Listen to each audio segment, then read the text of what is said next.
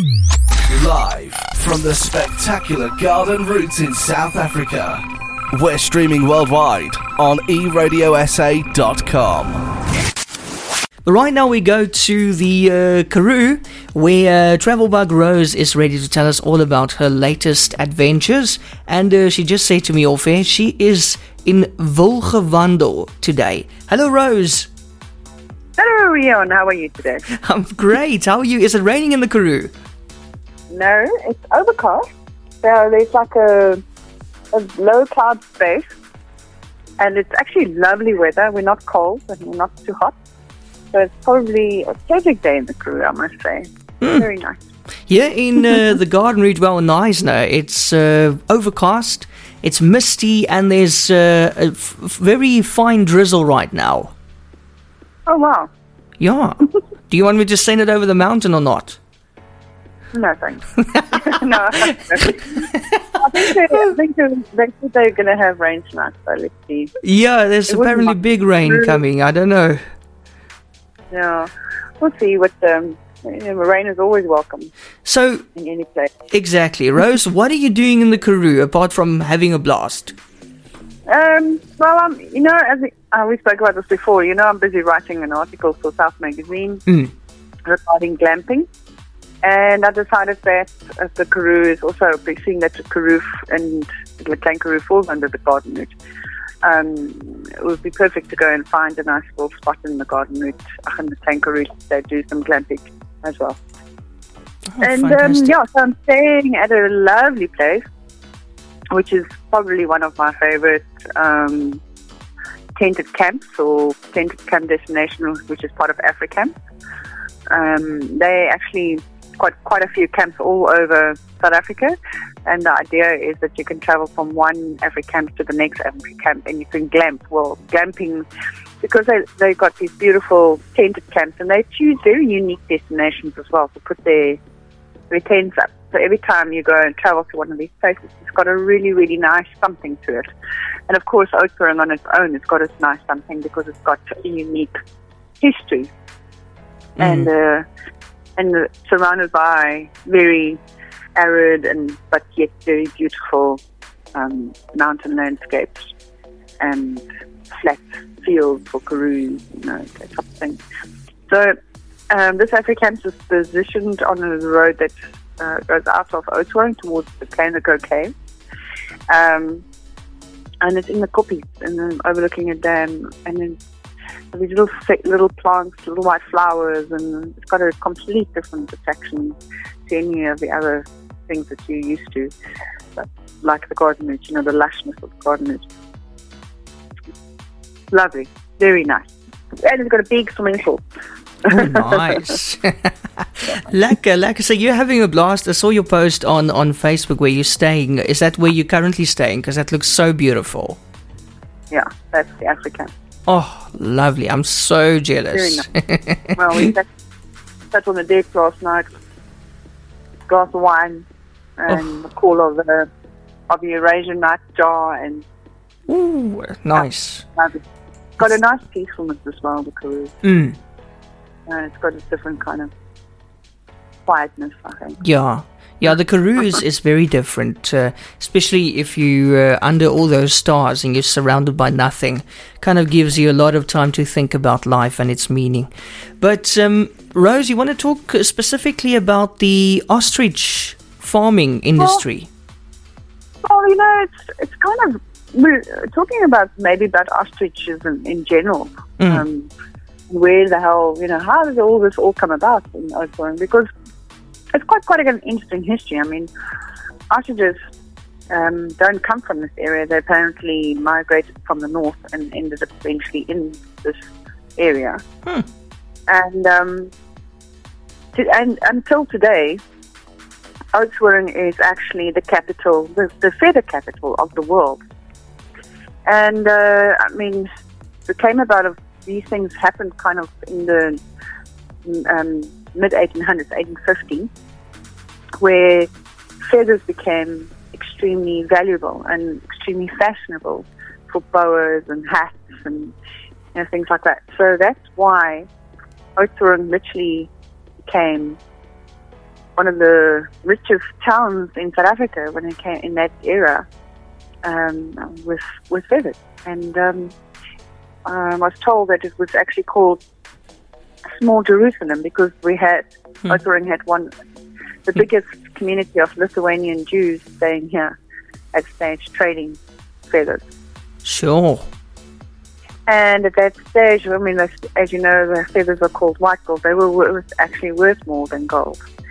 And for a long time, it was an excellent industry until Henry Ford came along.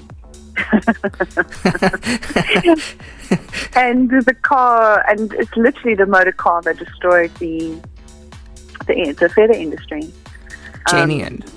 Ladies didn't wear their hats with their feathers anymore, and then the boas went out, the fashion changed, and Oudtshoorn went from an extremely rich town to an extremely desolated, poor town.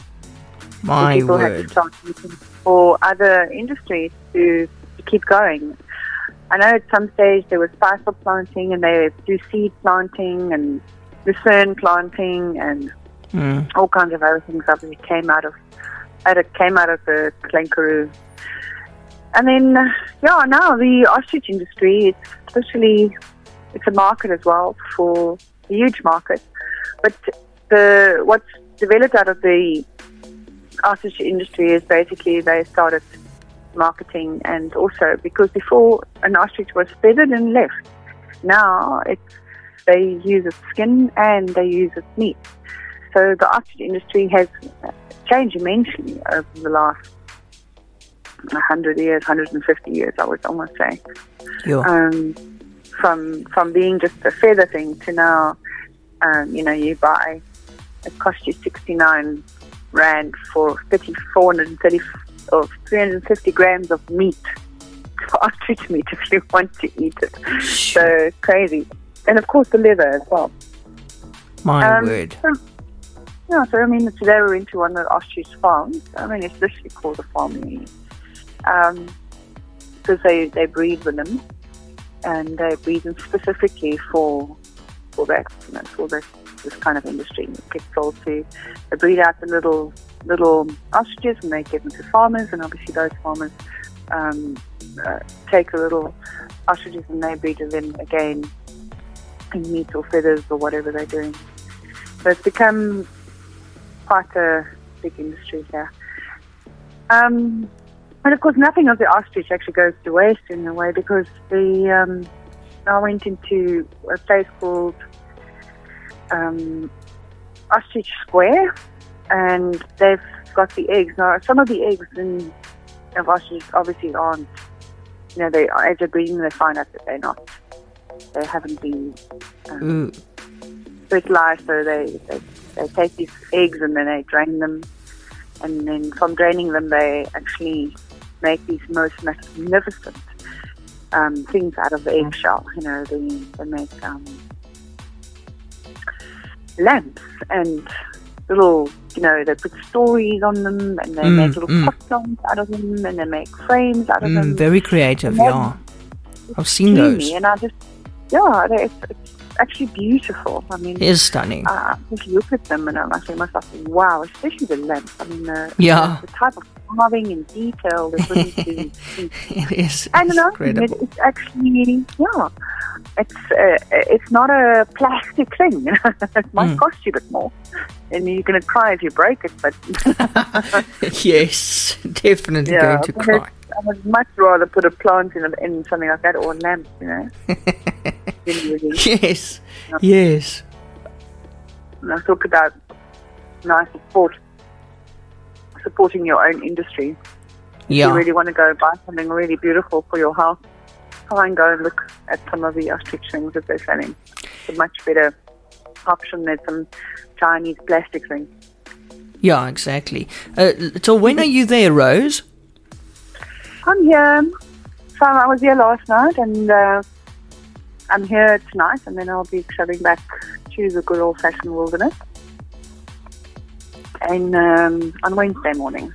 And then, I'll be there for a day, and then I'm heading to Knysna. And of course, this weekend is the Knysna Extreme Triathlon for those crazy people. Yeah, What?